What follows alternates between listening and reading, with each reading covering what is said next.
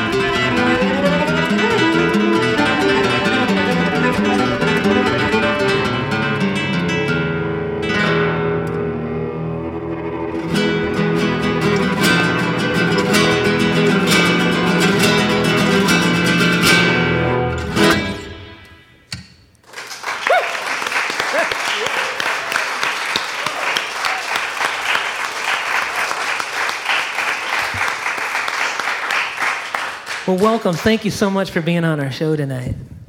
You got Thanks. Jonathan and Jen Adams. That's us. Thanks for having us. Did you guys ever study in Spain? Did we what? Ever study in Spain? We never studied here. Well, you guys, you met in Athens, Georgia, right? You were going to school there? Did I get that right? Yeah, that's exactly right. We both have performance degrees Okay. from school in Athens. Yeah. And it's a great music town. That's where REM came out of Athens. And there's just a lot of music. There's like 3 newspapers devoted just to the music scene. Oh, man. And That's wonderful. It's Lots a great of- town for yeah. music, and it was really an inspirational place for us to study music, but just to be around all the bands and that kind of scene was fun for us. Now, when you studied classical music, were you playing other styles before or after that? Were either of you ever involved in like rock bands or things like that? when I was in college, I was studying strictly classical, but as a cello player, all of the rock bands and people that wanted to be, doing rock, they asked me to, occasionally they would ask me to play on the albums. And so I dabbled in that, and that was fun. But really, nothing outside of classical. They would tell me what to play, and I'd play it for them. And it wasn't until after college that we started doing different things. Yeah, and I had played in rock bands in high school.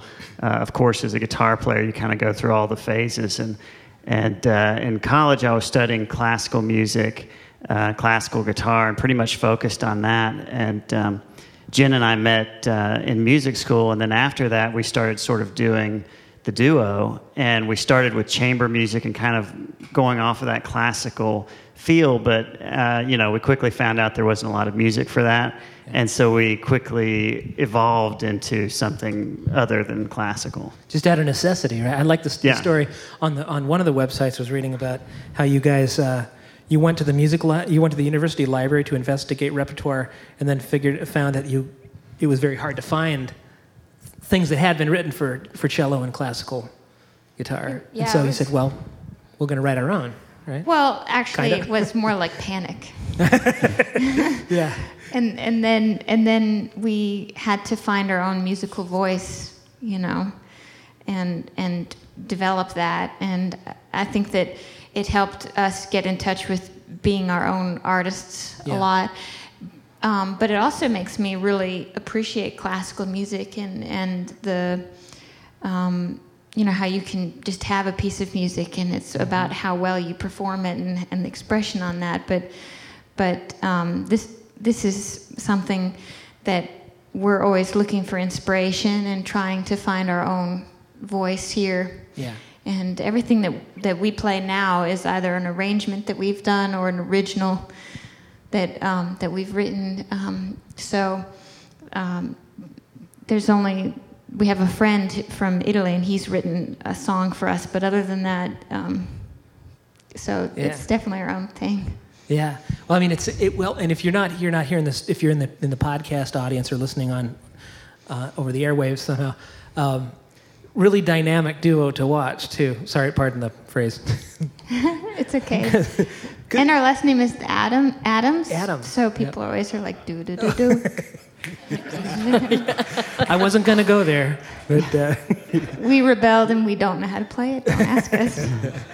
But yeah, I mean, they're both all over the stage, but Jen's like ending up like... She's sitting down right now, but half the time is kind of teetering over the monitors and and just swaying back and forth. And I don't think cellos aren't really... meant to be played. Well, they're that not way. You're gonna break the designed that thing. way. I'm just worried. That's all. They're just not normally. Yeah. Well, it has some nicks, but But you put them there, right? So I put them there. That's okay. Yeah, it's best to put your own nicks Yeah. in. Yeah. What do you guys have for us? You want to? Yeah, we've got some more. We have an original for you now. Okay. This is one that we wrote after traveling through the Southwest, and some folks asked us about playing some flamenco, and we thought that was a pretty good idea, but we didn't have any flamenco, and we couldn't find any for the cello and the guitar. And so we wrote this particular tune, And after we had written it, we were thinking about what we should call it. And we decided, since it's not authentic flamenco and we wrote it, that we would call this Gringo Flamenco.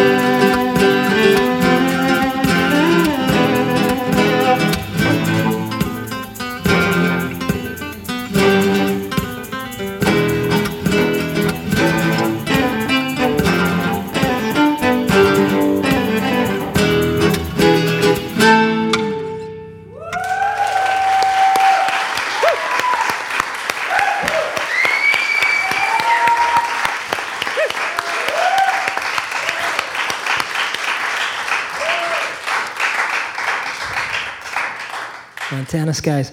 You guys have probably played some really big stages, I'm sure, right? Big lights, big stages. Some big, yes. Yeah, some big, exactly. Have you ever played with as more than a duo? Yes. Okay. Sometime. What do you add when you're? Well, we actually our last studio CD, Lift, included bass and percussion, and so we had kind of world percussion. We met Arvin Scott in Athens, who is a percussion world percussion instructor, and he also sits in with Widespread Panic from time to time. Okay. And, but he had sort of a hybrid kit with electronics and world percussion, which was a lot of fun. And then we also had various bass players we worked with, so it was a lot of fun.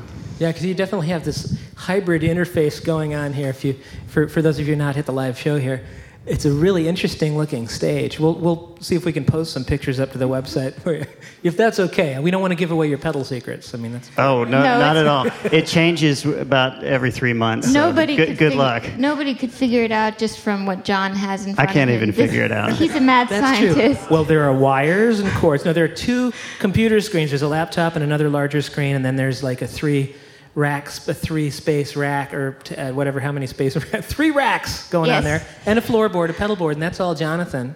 Right. Actually, and another one, right? There's another. Yeah, that's John's. Mm-hmm. Mm-hmm. Yep, and Jen. All that's John. Jen's got you've got a thing going on there. Looks like an on-off box. And then there's another button that I think is a bomb. I'm not sure. It says signing off. That's got me worried. This one, sign Yeah. off. Yes. Okay. That's funny. Mine has my name on it, but you can't really see it. It wore off. Yeah. I had put my name on my pedal with little diamond stickies, and they all fell off on the road. Anyway. But it's really interesting. I mean, you're getting great sounds. So this hybrid, when you're working with this percussionist that's also doing this hybrid thing, is like electronics also, you say? Yeah. Well, go ahead. Yeah, he's a fusion world and electronic percussion player. And it's been, would you say 2 years since we worked with Arvin, or a year? A couple of years, I think. Yeah, so what happened was we did the studio album with the bass and the percussion player. Yeah. And we just loved the power of having bass and percussion. Yeah. And we said, well, what can we do? The 2 of us, and John had already started looping, which is where we layered the sounds. Yeah. And so what we did is we gave ourselves a challenge musically to try to create more bass and percussion at the same time that we were playing. And if we weren't doing that, then to just have more energy with the songs that we were playing. And at that time, I had discovered my electric cello, and I chose to get one where I can stand with it and be free that way physically. I've always wanted to move around a lot, and I do it with my acoustic, but then the electric enabled me to have that. So that was sort of the challenge we gave ourselves, and we're currently just touring as the duo, but with all. What we try to do is create that energy with just the 2 of us. I mean, I can see it's working. Well, thank you. Yeah, it's definitely working. Yeah, it's definitely working. But I could see you on a big stage. The public PBS specials they have. Have you done any of those yet? No. Oh, I'm sure you will. I'd love to, though. Yeah, so if you have any anybody friends. has an aunt or an uncle that's like cooked into it, that'd be cool. We don't actually have any friends. So.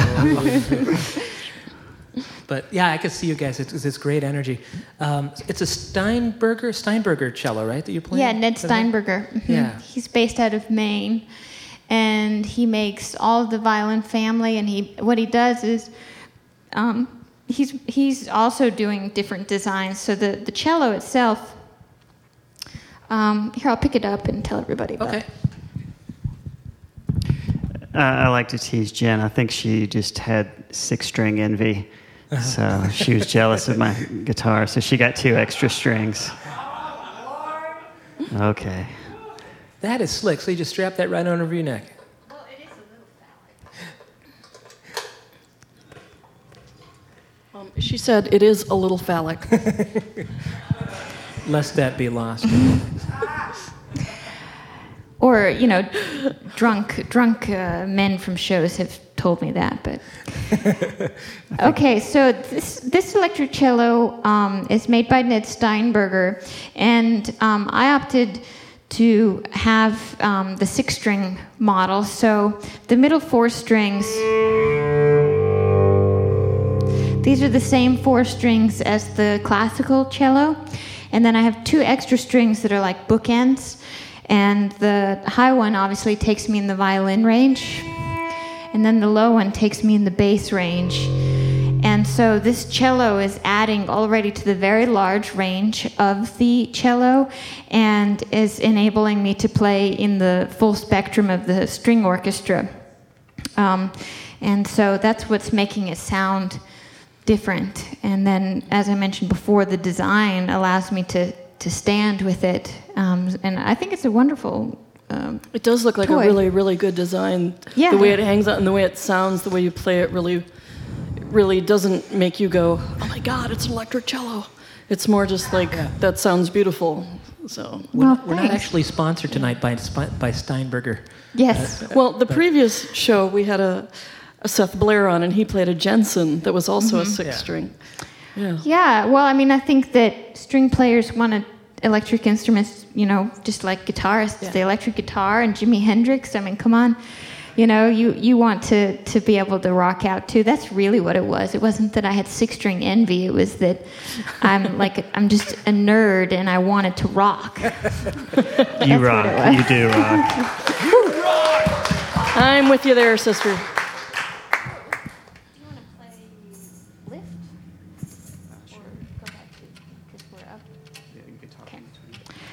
I think we'll play another original for you now. This song's called Lift, and it's actually one of the songs that was on the studio album with the bass and the percussion. Yeah. And we haven't played it for a while, but we'll see how it goes. So. We'll be sitting over taking notes. Okay. Yeah. Don't mind us. You make me nervous with that, actually. I'm going to put this away here. I'll sit it down here very, very slowly. I feel like I'm at my psychiatrist's. Why do you feel that way?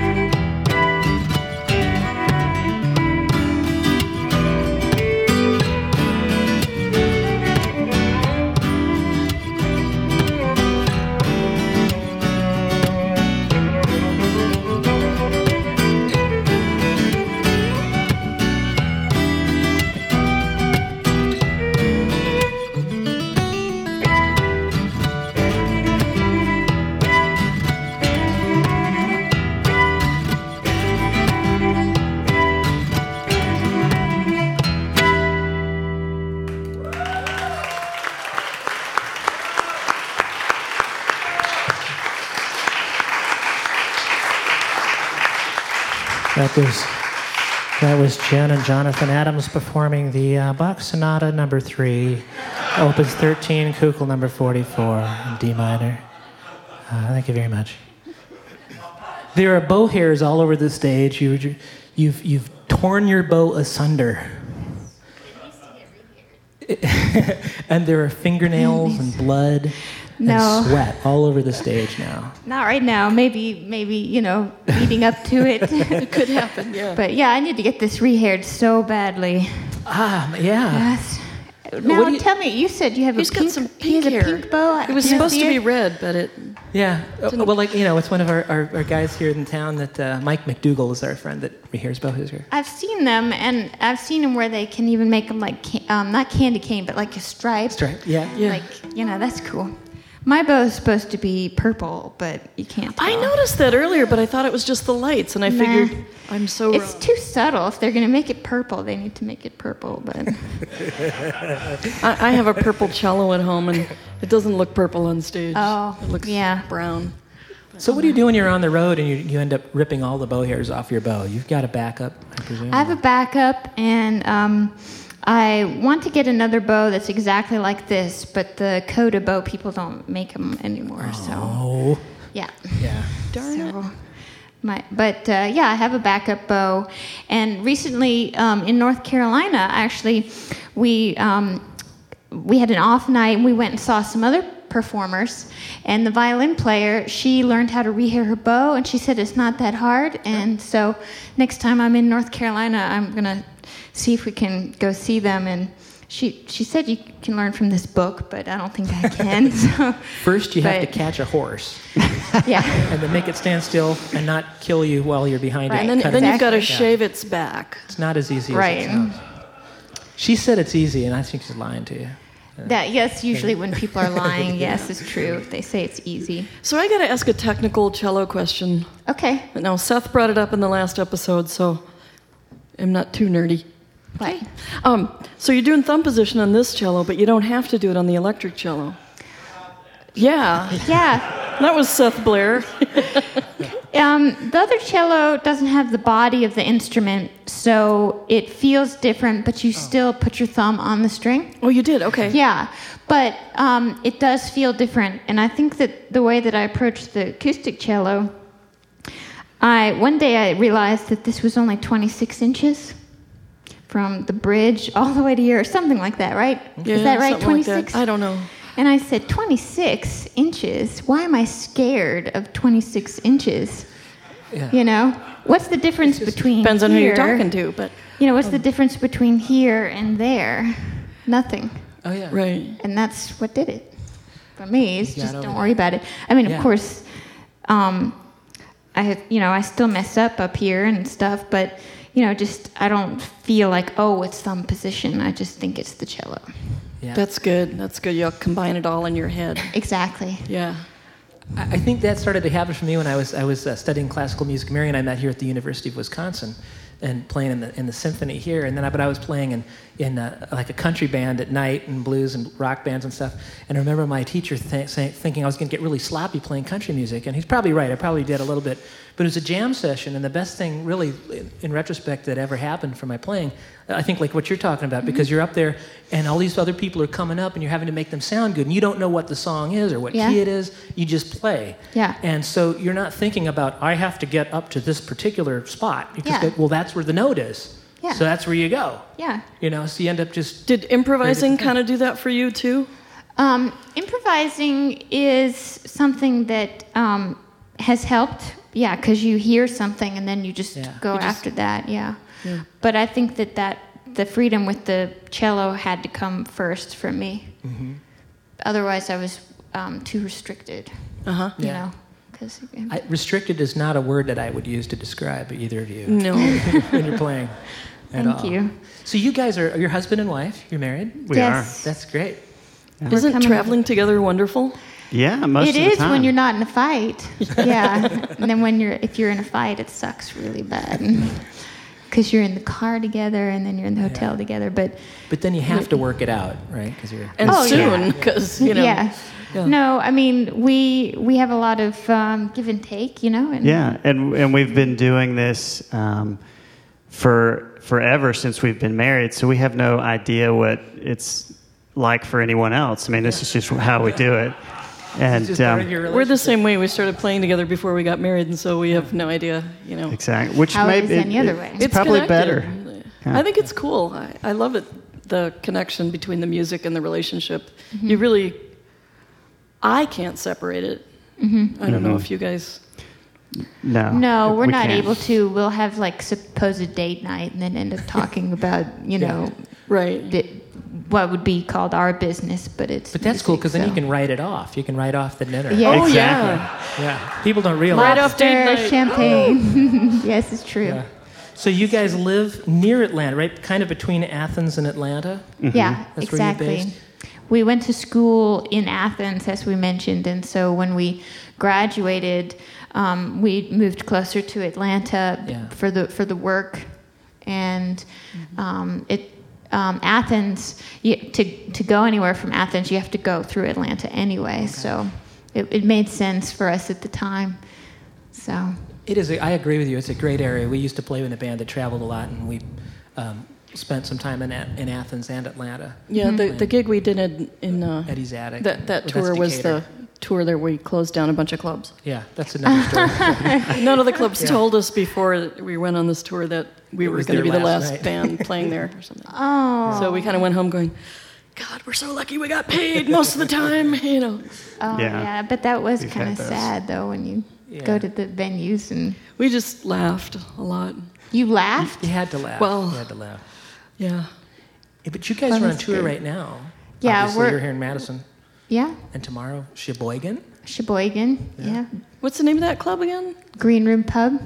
Green Room Pub. Yeah, really nice people and great venue. They have lots of good music acts and very supportive of music. And they get a lot of people from their town to come out. I'm not sure if it's for the music or for the beer and stuff, but well, this is Wisconsin. We like our beer. Yeah, I can tell, and I we like it. Your beer too. I like it. I Maybe don't know what gave here. you that impression. But you all should go to montanaskiesmusic.com. So are you going to have kids? Oh. Whoa. There's the bomb of the night right there. I'm so in counseling now. Yeah. I don't think we know yet. I know that my biological clock I'm definitely is not having ticking any. supposedly and all that, but we keep biding our time. We're just not really sure. Nietzsche said to produce music is, in a sense, to produce children. There you go. And I'm going to go with that for now. Good answer, John. I like that. Well, because, if somebody has to stay home, who would it be? The child. Oh. Leave them with a string of Cheerios around their necks. No, I'm just Eat kidding. that. Yeah. No, we actually, before we started touring, we got a dear little dog from the kennel from the shelter, and we loved him so much that he was really our dog son, and we lost him a year ago, and I think that actually was the first time that I really started thinking about having children, to tell you the truth, because he was my dog son, and I know it sounds stupid. He used to bite children also. No, he didn't. We got him from the pound, and he had certain behavioral issues, and that was one of them. He thought they were like little Martians or something. He never bit anything. He's just he's joking. He was a great dog. He was joking. But he was fearful of children, but that wasn't his fault because he was just a grown dog when we adopted him. So, but anyway, so yeah, maybe one day, because I think that it's along with finding your own spirituality while we're here. Your spiritual path. I think that creating life yourself is amazing. And I think that it's so amazing to me when I see people that have had children that came out of the other person, Yeah. Or even if you adopt, that bond and everything. But I just hadn't really thought about it personally until recently, like I said. But thanks for bringing it up. Well, I didn't mean to, Jonathan was smiling until this point in the show. Now he's those are sharp teeth. Talking about like spirituality and everything, I'd like to share with you guys a ballad now. Okay. This song is called Canyon Breeze, and one of the major perks about touring as a musician is that you get to take time to go see places. And one of these tours, we were lucky enough to go see the Grand Canyon and take some days there. And it was really, a beautiful, moving, natural kind of thing. And so when we got home from that tour, we were talking to John's parents who had not been, and we were trying to convince them to go and see it for themselves. Well, they never got around to it, and a whole year had passed, and so we made a plan that they would fly out to the west when we were on tour, and then we'd all drive into the canyon. And so they met us in Great Falls, Montana, and then we drove down. And we planned this trip. It was the first weekend of May. And that was the same time that John and I had been there the year before. And we had the most beautiful sunny weather. But this time, we pulled in and everybody got to see the canyon before sunset. And then we all went to our rooms. The next morning, it had snowed overnight. And this is the first weekend of May. And it snowed overnight, and a mist came with the snow, and if you can believe this, you couldn't see the Grand Canyon. So we were bummed, and we were trying to figure out what are we going to do to have the Grand Canyon experience with these first timers, especially. So the logical choice was we're going to take them to go see the IMAX movie. Yes. Now.